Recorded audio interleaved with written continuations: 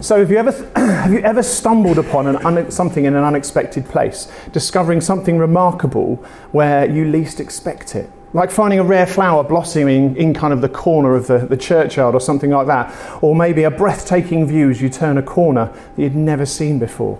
Life's profound moments often come when we least expect them. A little bit like the disciples. And it says in the passage, doesn't it, the disciples find Jesus there talking to the Samaritan woman. They're a little bit surprised. But then again, are they fully surprised? But she has been surprised by what Jesus knew about her. And a couple of weeks ago, we talked in our previous exploration of that actual encounter between Jesus and the Samaritan woman. We talked and explored that passage, delved into the encounter between them personally, both the two of them, and a meeting that sparked transformation for her and also revealed profound truths in all that Jesus said about her and about the way she was living and about the way she should be living. You might also remember that Jews and Samaritans didn't mix at all, which made that encounter even more profound. And then they just didn't mix with a specific group of people. And we also thought about living water, about how that can transform. Jesus' presence and the Spirit can transform our thoughts and actions to enable us to worship him in spirit and truth. So that was a couple of weeks ago, on to today. Now, isn't it odd that at the start of this section that the disciples aren't particularly questioning about Jesus' actions? It even states that they didn't ask why Jesus was talking to this strange Samaritan woman, a woman that he didn't know and a woman that any other rabbi would not have mixed with. Maybe they're just so puzzled and shocked to find him here sitting by a well, talking to this person. Or perhaps they've reached that point of knowing Jesus well enough to expect him to be talking to someone who is marginalised, someone out there on the fringe, and just didn't react. Now, if I suddenly stood over here, did a handstand in the middle of my sermon, or maybe I actually sat where Sue's sitting there and did my whole sermon preaching from the back, what would your reaction be?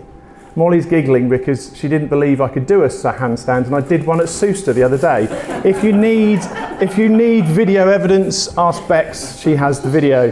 But yeah, what would you do? What would your reaction be? It would be something completely different, completely unexpected. You would just expect me actually to stand here and continue my sermon. I'm almost tempted, but not in a jacket.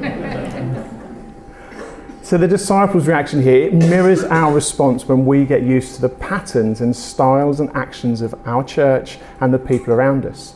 So much so we're more puzzled if they aren't doing what they normally do. So if I were to be doing my sermon on a handstand kind of thing, you'd be a little bit surprised. But you wouldn't be, It would have been more difficult for the disciples to see Jesus sat there like that, the woman sat there and him sat like this.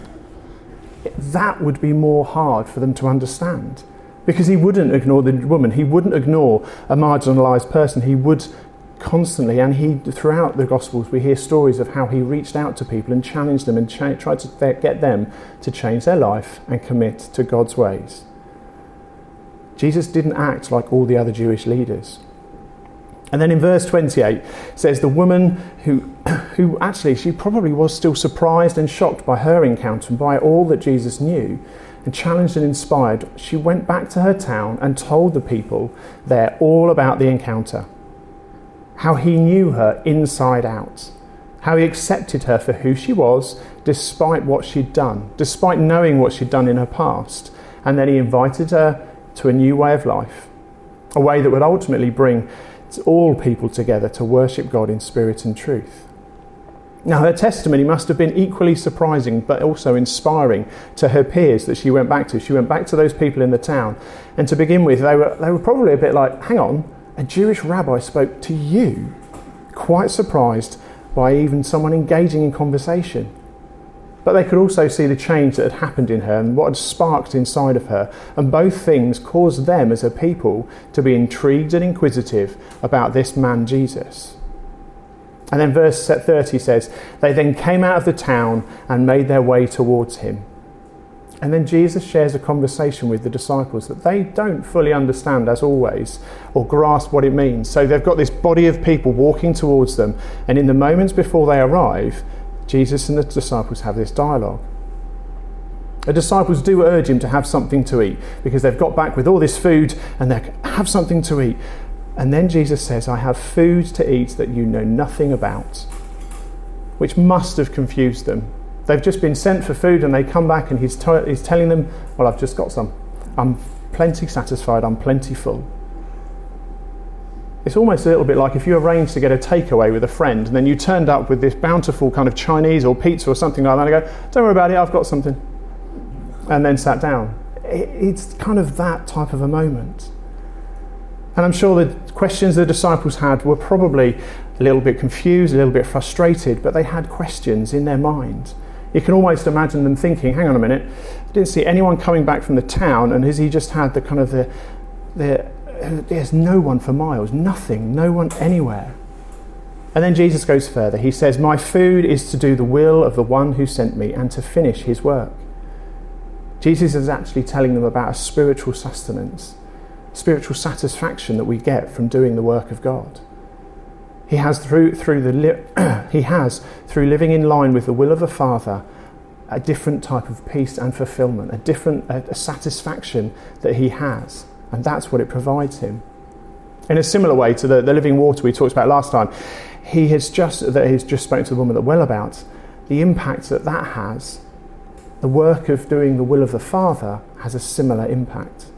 Jesus here describes how he is fully reliant on God, so much that he's sustained by being in line with and carrying out the will and work of the Father.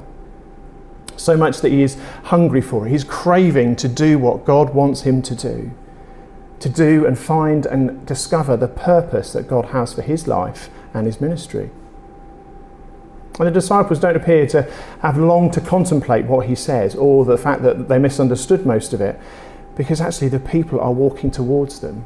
They might only have had a moment to think, did he have the Middle Eastern equivalent of Uber delivered whilst they were gone? And then in verse 35 and 36, he changes his focus. He changes his focus to what's unfolding in front of them. So those people that had left the town are now imminently closer, physically walking towards them. Open your eyes and look at the fields. They are ripe for the harvest, a harvest for eternal life.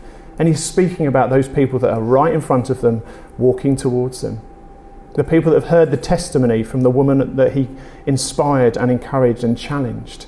And they're coming hungry to find out more, to discover what it means to have their spiritual needs and desires satisfied. He's also teaching about the eternal harvest that is plentiful and available all of the time.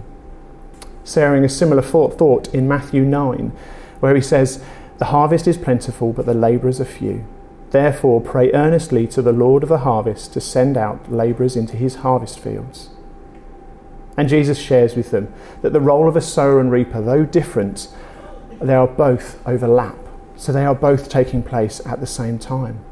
And because of the spiritual hunger that the people have inside them, and God's hunger and thirst for relationship with those people, it is a constant rotation, a constant series of planting and reaping, of planting seeds in people's lives that we might not see actually come to fruition.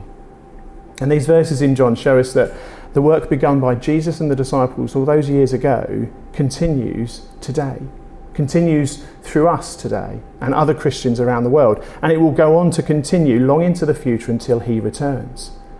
And the satisfaction that the work of God gives us is amazing. And we are part of this unified harvest from back then and way into the future that leads towards a point of recreation for all the people of the whole of earth and heaven.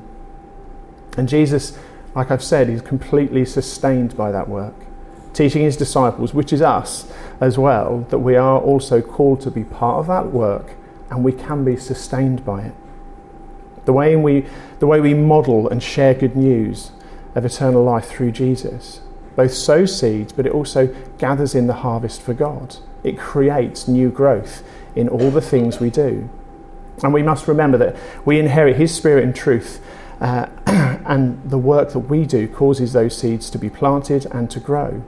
And sometimes we might be lucky enough to be there when one of those seeds matures and blooms, when someone commits their life to Jesus, when someone steps into the kingdom. In our everyday interactions, however, that gives us a challenge, because we need to be thinking about how are we helping people grow? How are we showing and modelling Jesus in a way that enables new growth, that enables them to start believing and trusting in God? And then we move on to verse 39. And it says, the Samaritans believed because of the woman's testimony, hearing her account and seeing the change in her. The bold testimony triggers a wave of belief among her people, causing them to want to know more and to encounter Jesus for themselves. And then when they do, when he spends time with them, that encounter solidifies their faith. They call him the Saviour of the world.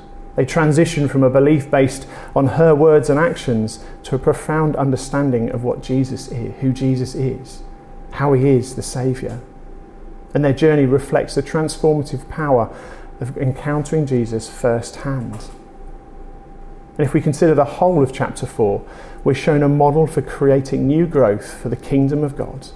Last time we considered what it looks like when we are worshipping in spirit and truth and what that does to our own personal discipleship, and we seek God in unexpected places, and how the Spirit can fill us and empower us and enable us to go out and grow his kingdom. And then in this second half of the chapter, we see how sometimes we miss what's right in front of us because we're so used to what normally happens, missing what God might already be doing or want us to get involved with. And Jesus is teaching us that there is and will always be a harvest ready and plentiful to be taken in, but also harvest fields to be planted. And we play a part in both planting those seeds and collecting those that seeds in, or collecting that harvest in. So let's jump to our lives today. Consider the implications of the passage on your life. Just as the Samaritan woman rushed to share her newfound faith, we're called to share our encounters with Christ. We're called to share our faith.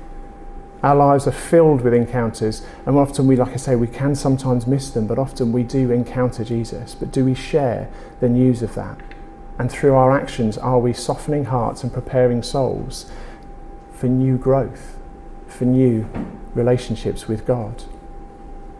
And our words and actions, when we think about it, might be the first or the last things a person sees or hears before they accept Jesus into their life, for good or for bad. Then can we discover the life-sustaining power of a life committed to God and the teaching that Jesus gives in the Gospels and in the whole of the Bible, redeemed by him with the Father and coached by the Holy Spirit to continue to grow his kingdom here in Thrapston and beyond. So although the disciples initially seemed confused, our own journey of understanding and depth of truth can sometimes be a bit like that. The Samaritans progress from curiosity to belief resonates deeply with many people, I'm sure. It signifies that personal testimonies and direct encounters with God can cause massive growth in both us and the people around us. And we're reminded that true salvation and fulfillment lie not in worldly pursuits, but in surrendering to God's will. Just as Jesus found nourishment in doing the will and purpose of the Father, we too can find that nourishment as well. Let me pray.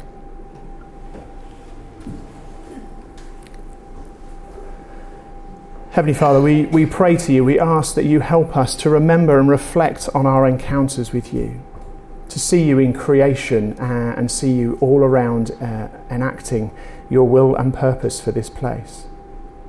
May we be like the Samaritan woman, boldly sharing our faith, and may our hearts be transformed and nourished and fulfilled by your Spirit and truth as we go out to grow your kingdom. And at this Christmas time, as we invite people along, may we see new growth in our church and community here. Amen.